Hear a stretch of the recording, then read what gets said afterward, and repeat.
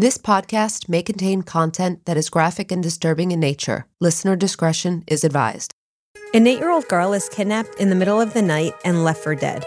Miraculously, she survived. However, it would be nearly 2 decades for justice to be served. This is the Jennifer Schuett story.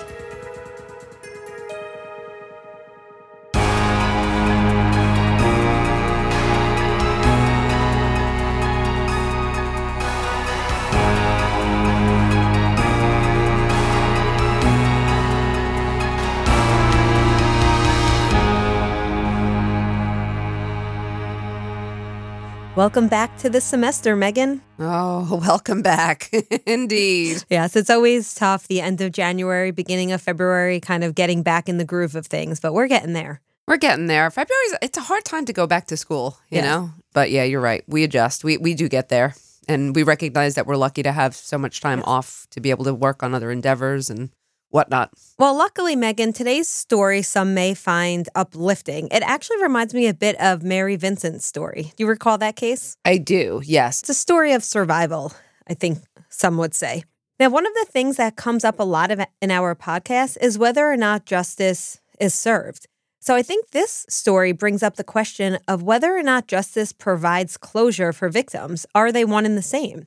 And especially after so much time has passed. So I think Jennifer's story is a prime example of why we should continue to examine cold cases. And no matter how much time has passed, this story helps to highlight the importance of solving a case, no matter how many decades ago it happened. You know what? I used to watch, there was a show. Do you remember the show Cold Case? I forget the actress who played her, but I really, really liked the show. And she was, she would examine cases, sometimes 5 years cold, sometimes 40. I remember she had a quote on the show. It was a famous quote on the show. Someone said, well, don't we have more important victims out there, who are waiting now? And she said that, well, they're more important because they've been waiting longer. Yep. So I remember that stuck with me. I was like, yeah, that's a great point. And also I like the topic of closure. If you remember, we discussed this with Kim Goldman, and I think it's a really complicated topic.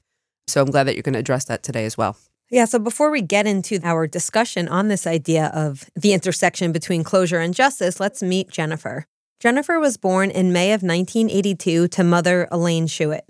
Now, it's unclear who her father was, and by all accounts, he wasn't in her life at all. In fact, I couldn't even find a name for him.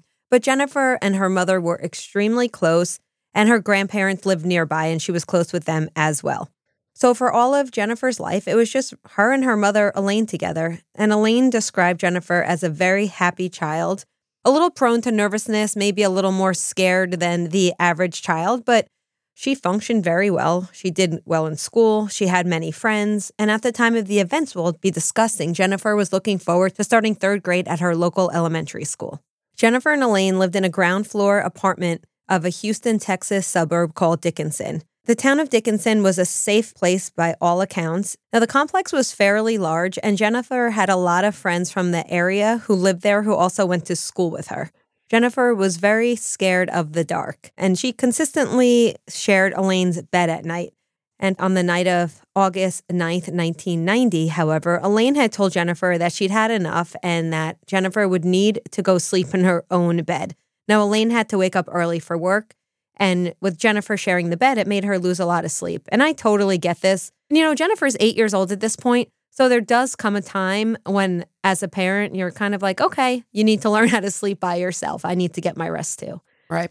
So Jennifer reluctantly went to her room, but she didn't go right to sleep. She put on the light and she took a bunch of books into the bed with her and she started looking through her books. At some point, she drifted off to sleep.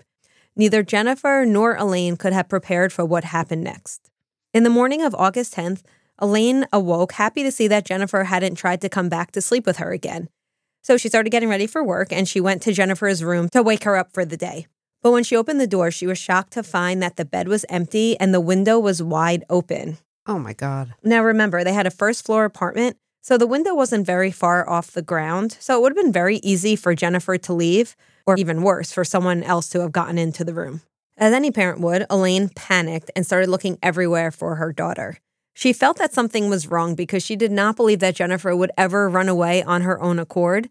And she also did not think Jennifer would have left to go hang out with her neighborhood friends. She simply just wasn't that kind of child. Remember, I mentioned she was a nervous child by nature, so her mother did not believe she would have done this. And she was afraid of the dark. Yeah. But Elaine had held out hope that maybe Jennifer had climbed out the window. Maybe perhaps she was playing a trick on her mother. But after calling around to all the neighbors, soon became very clear that Jennifer was not with any of her neighborhood friends, and she was in fact nowhere to be found. Elaine called the police to report her daughter missing, and an investigation began. As expected, law enforcement scoured the complex. They talked to all of the residents to find out if anyone had seen or heard anything. Many volunteers also mobilized to help look for Jennifer or any clues. A few hours later that same day, some children were playing hide and seek in a nearby field, and one of the kids tripped over something. This child just assumed this was their hiding friend. In fact, this child was somewhat excited that they had found their friend who they believed was hiding, but unfortunately, it was not. It was a naked little girl covered in blood. The children immediately ran for help, and the police quickly identified this little girl as Jennifer Schuett. The good news, however, Megan, was that she was still breathing. Oh. But she was in very serious condition, however.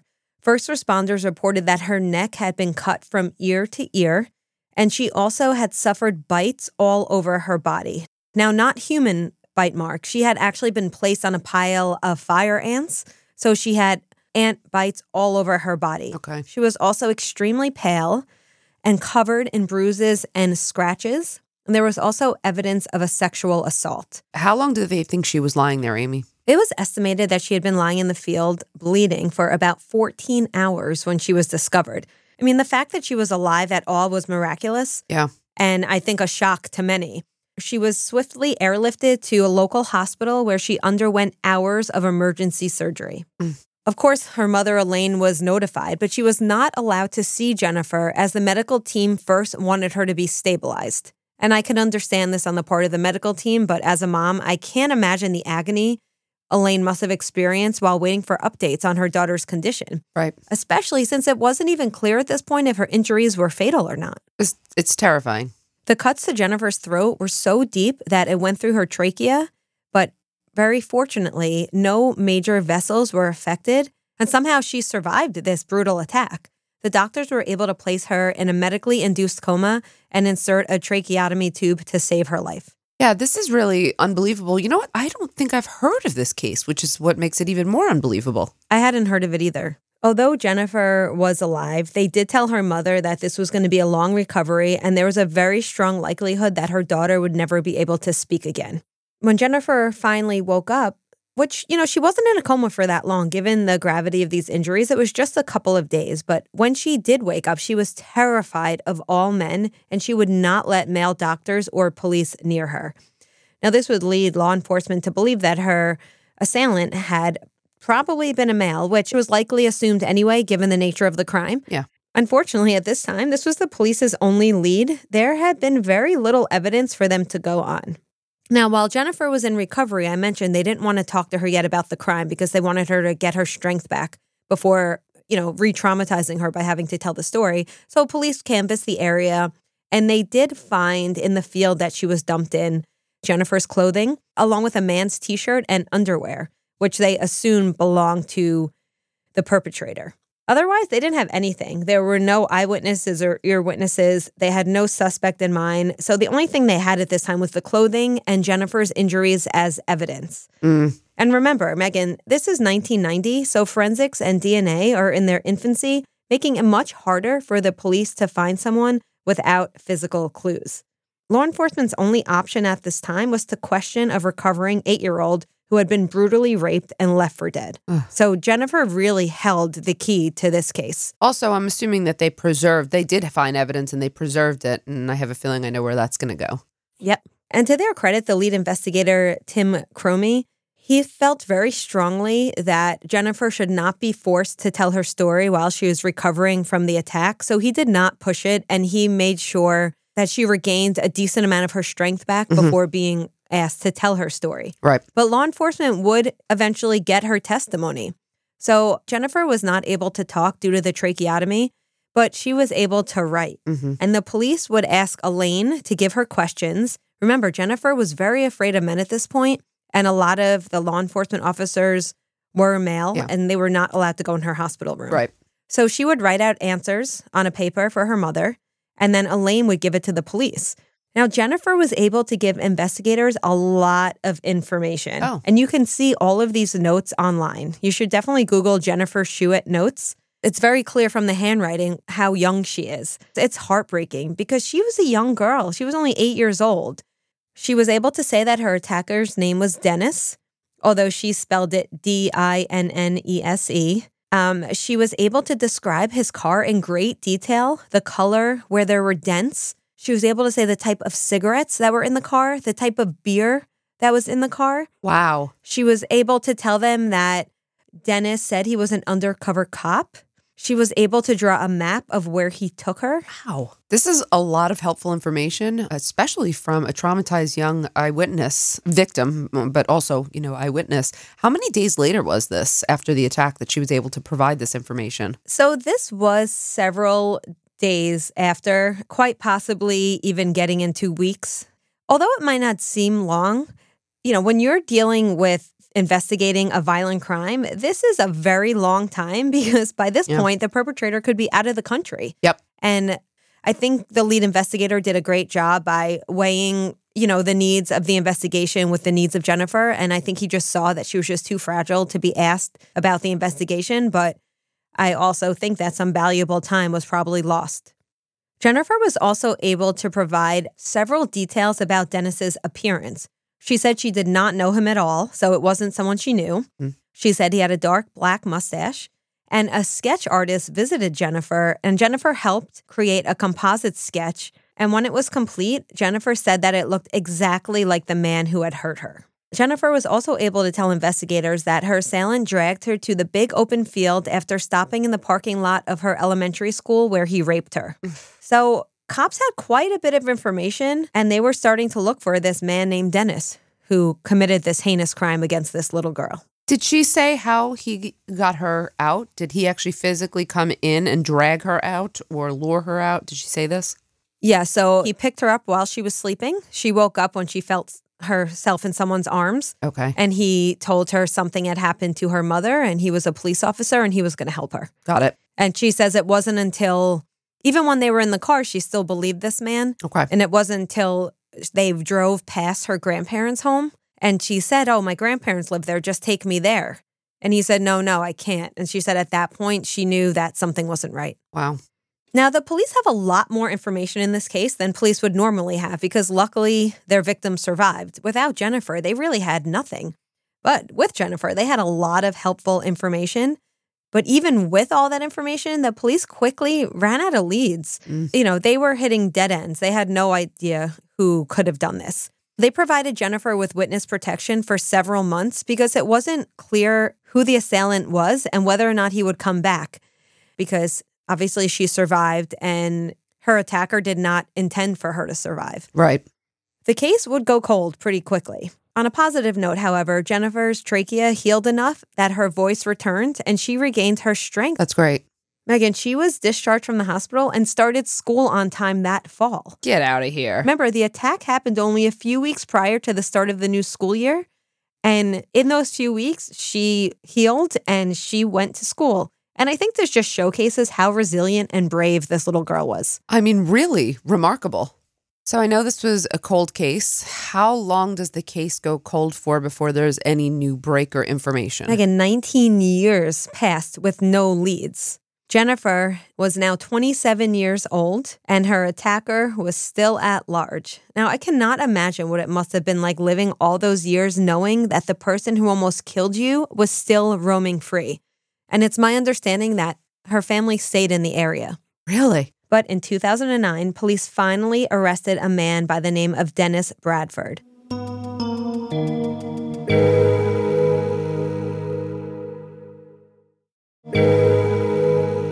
Now, Dennis was 20 in 1990, and he lived in the same apartment complex as Jennifer. He had gotten married about a year after the crime. His marriage was short-lived. Reportedly, his drinking led to the breakup. It's also likely, based on other evidence or what we know about him, that he just wasn't the best husband. Hold on. So he lived in the same apartment complex, and he correctly identified his name as Dennis. Like, did the police miss this, or was it just such a huge apartment complex? I mean, it just seems like this was kind of an obvious place to start. Same complex, you have a guy named Dennis. Let's go right here. right? Yeah, and then they could have just done a show up, or they could have done an eyewitness procedure at that point. I don't. I hope I'm missing something, but to me that seems like that's really like that would have been the first place to start. Yep. And I dug for that information. I couldn't locate it. I hypothesized that perhaps maybe he was staying with someone else. Maybe he didn't live in the apartment complex for long. Maybe somehow he just flew under the radar. He wasn't home when they were questioning people. Maybe he left town for a little while. Yeah. I don't know, but I also wonder, it could be a huge apartment complex, but it just seems like that would have been an obvious starting place. I agree, which is why I like to think that his name was not on the lease or the deed. Yeah. Because it seems like an obvious place to start was the apartment complex. Who has the name Dennis? Let's start there. The main reason it took police so long to locate him was because forensic technology needed time to catch up. You see, in 1996, Dennis was charged with attempted first-degree murder after he met a woman at a bar. He had assaulted her both physically and sexually and left her in a field for dead. Ugh. Sounds pretty close to what he did to Jennifer, right? He's got the same MO, and then they get to collect his DNA, right? Yeah, because at that time, Dennis was mandated to give a DNA sample, and that sample was entered into CODIS. That's where they got the hit to Jennifer's case. Got it. But before we get there, let me tell you what happened in that case. So he pled not guilty. He went to trial in 1996. The charges were reduced from first-degree murder to kidnapping and rape, and he was sentenced to 12 years in prison. Now, ready to be incensed? That's not enough time, first of all. That's not enough time for that offense. And now they're going to release him like ridiculously early, right? Yes, you think that's not enough time to be sentenced? How do you feel when I tell you that he was released after only serving 3 years? Yeah, this is the problem. This is the problem. And I knew you were going to say that. And I just I can't wrap my head around this whatsoever. Okay. Go Yeah, ahead. and it sounds like a lot of cases we talk about where people reoffend while they're on parole because they're being released early after a violent offense. And we know a lot of times these people are career criminals, career offenders, and a couple of years in prison is just simply not enough for an attempted murder, rape, and kidnapping. Of course. And he still would have been young as well in like prime offending years. So it's all awful. So when he got out of prison, he relocated to Little Rock, Arkansas, where he continued to have run-ins with the law, but not for any violent crimes. He got a DWI. He was charged with solicitation of a sex worker and a few other lower-level offenses. But no one had yet made any connection between him and Jennifer's 1990 cold case, which I guess we can maybe understand because the fact that he moved to a different state made it more difficult for police to connect the two cases. Right. Now, Dennis had gotten married in 2004. He had 3 adult stepchildren, and he was living a seemingly normal life when he was finally arrested for the heinous crimes against Jennifer almost 2 decades prior. Okay.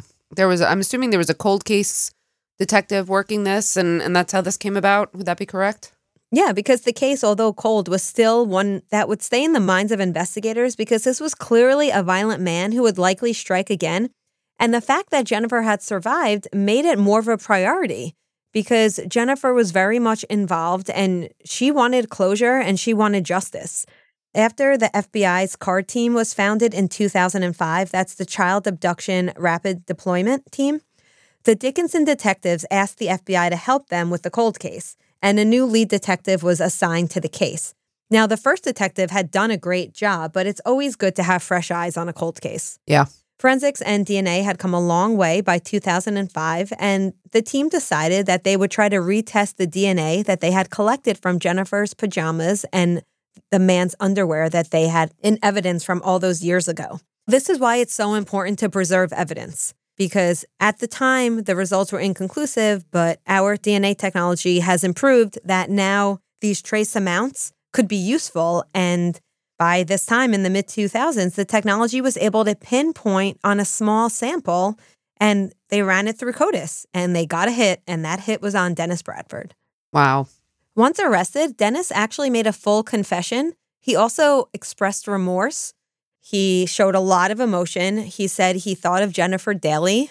He had assumed that she was deceased, and he says he doesn't know why he did it. But again, he did take responsibility for it, and he was sent to jail to await his trial. So he confessed, but he didn't take a plea yet, or maybe one wasn't, completely offered, or there's a lot of details, I guess. But nevertheless, I guess he was awaiting trial, possibly. Yeah, so it seems like they were still in the process. As we know, at the time of an interrogation, you don't have plea bargaining. Plea bargaining happens after.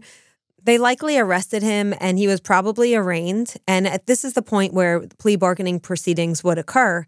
However, while Dennis was awaiting proceedings, he died by suicide in his jail cell in May of 2010. So Jennifer was grateful to see that her attacker was apprehended. However, she never got her day in court. And Jennifer had written a victim impact statement that she intended to read during the court proceedings, and she was upset that she never got to read that statement. Of course. Do we know how he died? Yeah, I do believe that he was found hung in his jail cell. Okay, I figured. Yeah, that's disappointing. I understand. Like, after all that time, your perpetrator's identified, and she just wanted to say her piece and face him and probably let him know the ways in which he impacted her, and that's disappointing to not be able to get that out for her.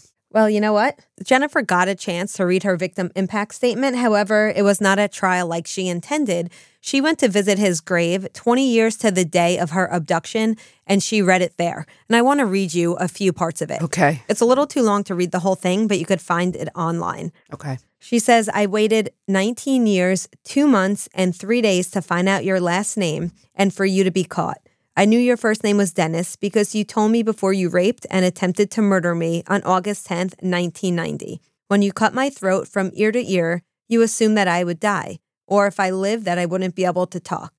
Well, you chose the wrong little 45-pound 8-year-old girl to try and murder because for 19 years I thought of you every single day and helped in searching for you.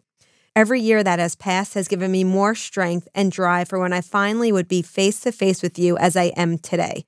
It goes on. I'm not going to read the whole thing, but I do just want to read part of the last paragraph. Today, I sit in front of you as a 28-year-old woman and would like you to know that I am not a victim because of what happened 20 years ago. Your plan the night of August 10th, 1990 was not the same plan that God had for me. You may have taken away my voice for a short period of time, and you may have taken away a piece of my being and innocence that I will never get back, but you have never taken away my strength or my will to survive. I've waited for this day for 20 years of my life, and I hope you now feel as weak as you made me feel all those years ago as a child. While you played out your fantasy on my tiny body and attacked me, you made me feel this small. Today, I hope you feel this small sitting in front of me because I definitely feel like the strong one.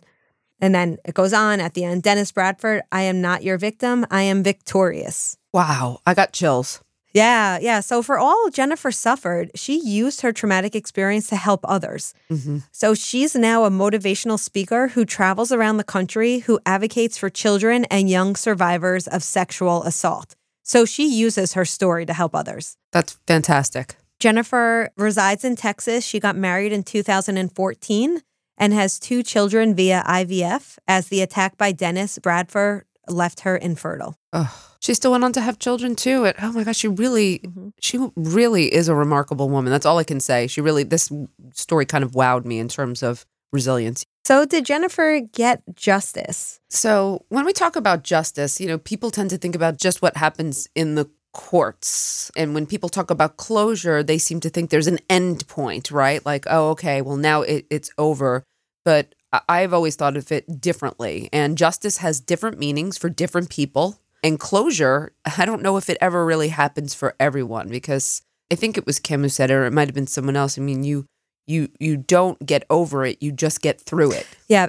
And I wonder how that plays out in Jennifer's story as well. In some of the research I've conducted with exonerees, I've explored this idea of closure and have come to realize that there's no such thing as closure. Yeah. And post-traumatic growth seems to be a more appropriate way to explain it. That makes a lot more sense to me. I think people just like the word. They think it's neat. Like, oh, we've given you, Yes. They have their closure, they can move on. And I think it's so much more complicated than that. Yeah, and post-traumatic growth just refers to the transformations that people go through after experiencing a traumatic event. And I think it's clear in this case that Jennifer did experience post-traumatic growth in some senses. I haven't heard that term, but I really appreciate it. So what about Dennis Bradford? I mean, he was clearly a chronic offender who continued to harm people after his attack on Jennifer, as his 1996 conviction proved. And I would bet there's other victims as well. I think he just happened to get caught for that one. I suspect he was a career criminal offender, so he had versatility in his crimes. They could range from petty to obviously the most serious. I'm sure he had other crimes as well for which he wasn't caught. And I'm sure the only reason he probably slowed down later in life is because he was starting to age out of crime. And he got married. He got also, married, which created that social theory, bond. Right? Yep. So he's got the social bond of marriage. He's got the social bond of having a family. He's aging out of crime. So essentially, he was just slowing down in his criminal career. But I bet it wouldn't be his last offense either. No, I don't think so. I mean, we don't know enough about his background to get a full picture of who he was and what may have led him to a life of crime. But it is possible that Jennifer's case was a crime of opportunity. Perhaps this was his first crime. He saw an open window or an unlocked window, and he saw an innocent little girl inside. PSA, lock your windows if you're on the first floor of an apartment. By no way do I blame Elaine or Jennifer. This was in the 90s, and I slept with my windows open and unlocked as well. It's a different time. Of course, no. I mean, basically, we don't need to necessarily know all of the motivations because we can very clearly characterize him as a career offender, a repeat sexual predator, so not just a sex offender, but a predator, and likely a serial killer or a serial killer in the making. And as we mentioned before, I'm surprised that he lived so close to the scene of the crime. And I'm surprised that nobody came forward because he was a dead ringer for the composite sketch. You can look this up online as well.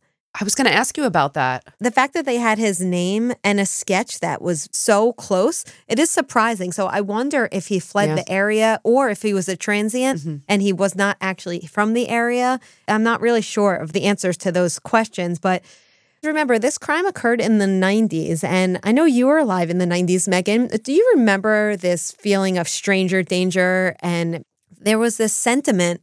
I know when I grew up, there was this, don't talk to strangers, be very careful. And our listeners probably know this from other cases, but less than 1% of missing children are actually abducted by strangers. The vast majority of missing children are runaways, and following that would be family abductions. Why do you think there was such a hysteria over stranger danger? This was when we kind of moved from, remember, there were somewhat higher crime rates in the 70s and 80s, so we moved to more conservative law and order, tough on crime movements.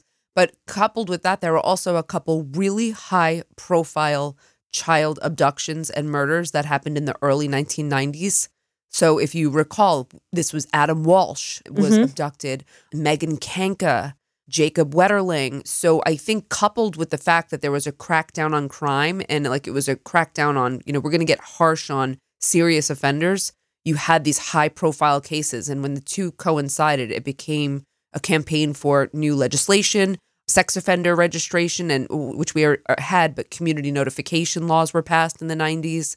This became kind of a platform, and stranger danger was definitely very, much instilled into us. I remember during that era. I think I came might have been a little bit after I got a little bit older, to be honest. I think I was more in my teens when that was, instilled into younger children. Do you know today that parents are told not to teach their children stranger danger? Do you know why? No, I don't know why. There's been some studies that have shown that stranger danger actually harms children because stranger danger leads children to believe that all adults are bad or all strangers are bad. Yeah, it increases their anxiety and distrust or mistrust and whatnot. Okay. I think the idea now is to teach kids about safe adults versus tricky adults. Just because someone's a stranger, there are ways to spot if they're a trustworthy stranger or a safe stranger. I also think the numbers were a little bit higher back in the 80s and 90s about stranger abductions, partially due to, obviously, what the media chose to report on at that time. But today, everything's just also safer because we have all this technology and surveillance. Yeah, surveillance has, decreased the opportunities. In the 90s, we're right on the cusp of that. I also think, Amy, when we're educating kids about stranger danger, why can't it be an all-round education? Not only just about the possibility of strangers being dangerous, so safe, versus unsafe, but also about recognizing that, someone could also be inappropriate or, if you're feeling uncomfortable, even if it's with someone to recognize that. I would love to see an emphasis on both because we know that most people are offended against by someone they know. So I just think that should be incorporated as a more, well-rounded approach to recognizing danger. And I do think it is because we now have the statistics to help us understand who's the most likely to harm children, right? Right. Talking about this safer today with technology, I don't think we need it, but if we wanted to throw into that conversation, a lot of my children's friends also now have like gizmo watches. Have you heard of these? No, because I don't have kids. So they're, yeah, but you have children around you. I do. So a lot of children now have like GPS tracking devices on them at all times. A lot of children Right. have, Apple Watches or the Gizmo watches. It's like a kid's version of an Apple Watch where you can only text and call, I think, 3 or 4 people in your family, but it's a GPS tracker. So you can know where your kids are at all time. And that's in addition to all the surveillance now. I mean, I like that. I think it makes kids safer. I do. So I appreciate that the technology has evolved. I think, what do you have? You can share your phone location, right? Mhm. Like with someone. I mean, there are a number of ways to definitely further protect yourself. And so I do think it's harder for stranger abductions today. Luckily, the perpetrator was apprehended. And it seems like Jennifer is able to now use her trauma to help other people. Yes. If you are somebody who would like to learn more or to support causes like the ones we talked about today, I would suggest you go to National Center for Missing and Exploited Children at missingkids.org.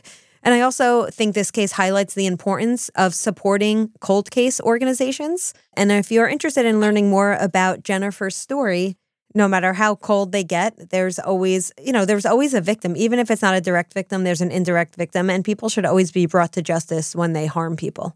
I wholeheartedly agree. And I'm so glad to see there was a positive outcome. And she is just an amazing role model, I think. Such an inspirational story at the end. Thank you so much for this case, Amy. Thank you. And thank you for listening today. But Megan, before we go today, we have some questions from our supporters. Okay, let's hear them. You're going to love one of these questions. Okay. I'm going to start with the one that I know you're going to be very excited to talk about because this listener was curious about Jodi Arias. Oh boy, here we go. So this listener wrote about how she sees that there's jealousy and rejection as when you look at the motivation for why Jodi killed her ex-boyfriend, Travis. Yes. But she also wants to know if whether or not she could have also been angry at the fact that Jodi was good enough for Travis to still have a sexual relationship with while he was still holding on to these Mormon beliefs, and whether or not we believe that that could have gone into the motivation or the anger that led to the murder of Travis. 100%. Jodi was rejected. She was angry. She tried to keep him with the one, way that she kind of knew how, by offering him the sexual relationship, thinking, I think, that, if she kept offering it and if she kept a relationship with him, he would just see that she was the one, that he was supposed to be with. And I think it really burned her that he would still continue to have relations with her, but he was seeking to, find a kind of, quote, good Mormon woman to build a life with. I think this absolutely infuriated her. She had so much anger about this, so much jealousy. And I think this is a classic case of I'm angry, but if I can't have you, no one else is going to have you. And it was expressed in the most violent and angry way. Yeah, so I'm wondering if you know this case more than I do. You've really researched it a lot, but No, Amy. It's not that I researched it. It's that I watched every bit of trial in this case, literally from start to finish. Okay.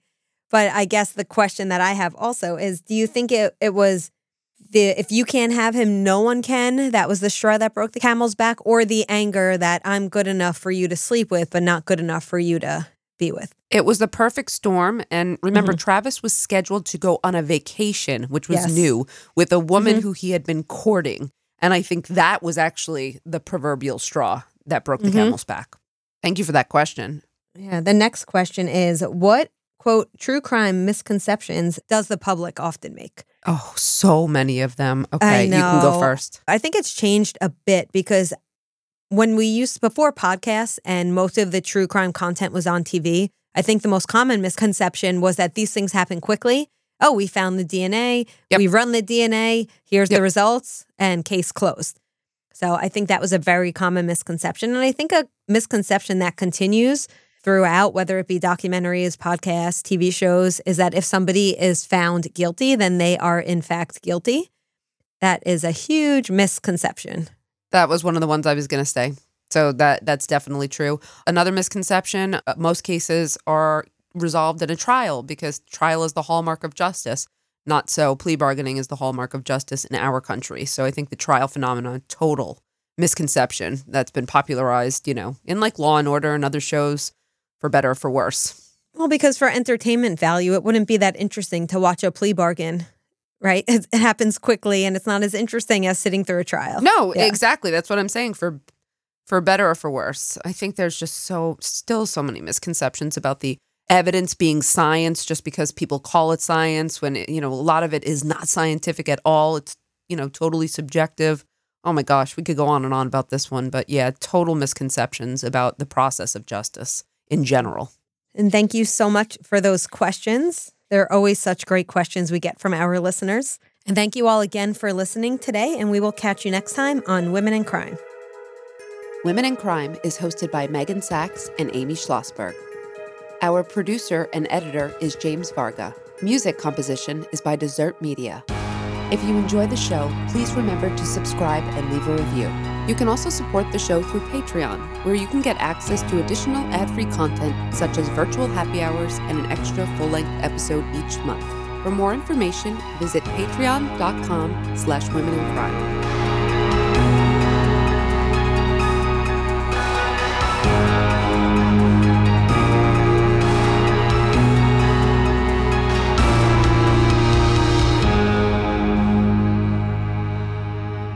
Sources for today's episode include CBS News, People Magazine, and A Nightmare in Dickinson, The Amazing Jennifer Shuett by Frank Weber.